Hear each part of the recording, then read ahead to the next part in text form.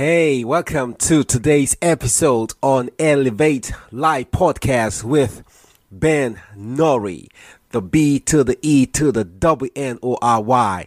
Thank you so much for being here today and pressing play on this episode. And also thank you for sharing, okay? Yeah, it's all good. And you have the ability to self-improve, right? To do things differently, to change habits, commit yourself to something, to start all over again at something you think you have to do, to just begin, because life happens, but we're still here, so we have to keep hoping for the best and do what we have to do.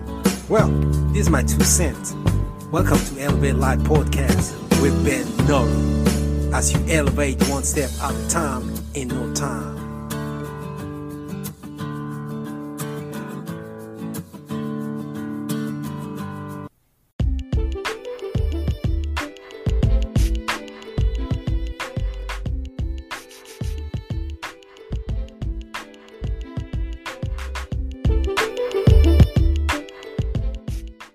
There are people that get to live their dreams irrespective of the condition or the situation they found themselves.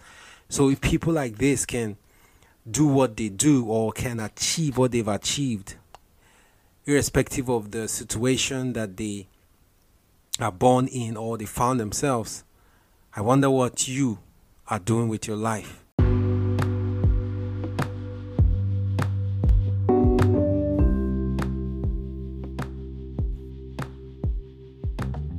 Paul Richard Alexander was born in 1946. He is a lawyer, paralytic polio survivor. He is popularly known as one of the last living person in an iron lung.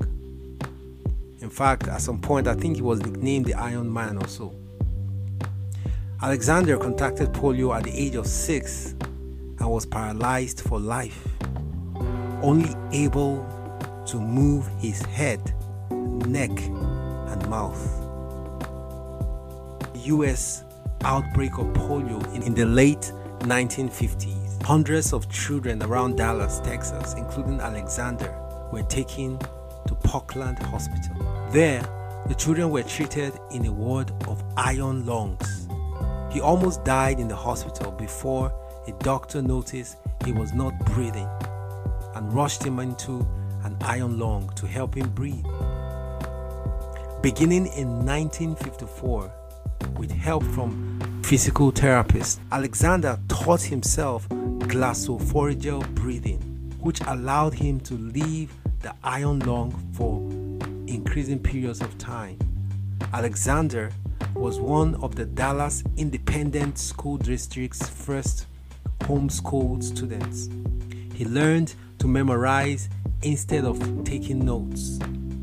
At 21, he graduated second in his class from W.W. Samuel High in 1967, becoming the first person to graduate from Dallas High School without physically attending class.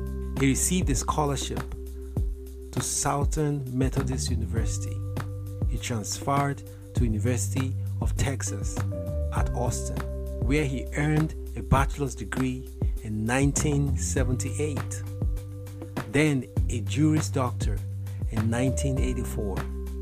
He got a job, I repeat, he got a job teaching legal terminology to court stenographers at the Austin Trade School before being admitted to the bar in 1986.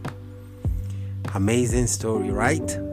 I just have to stop there. There are lots of things to say about Alexander, but the point in this story is this: who do you? What is stopping you from moving?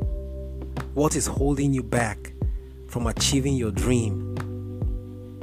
There are lots of stories like this. We watch documentaries about amazing, wonderful people that are doing amazing things with their lives.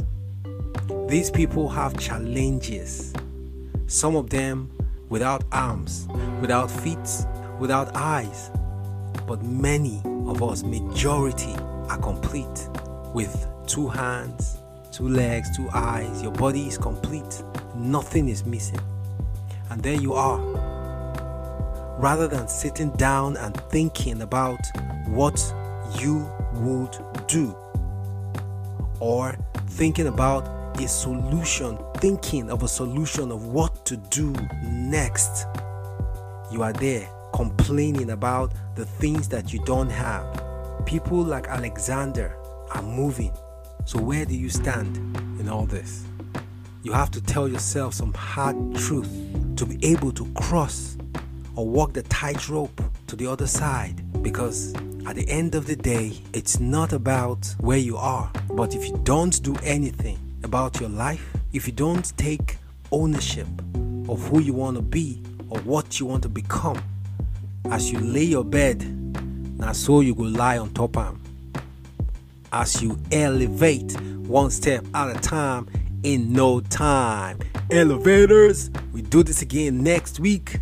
Thank you for your time. God bless you all.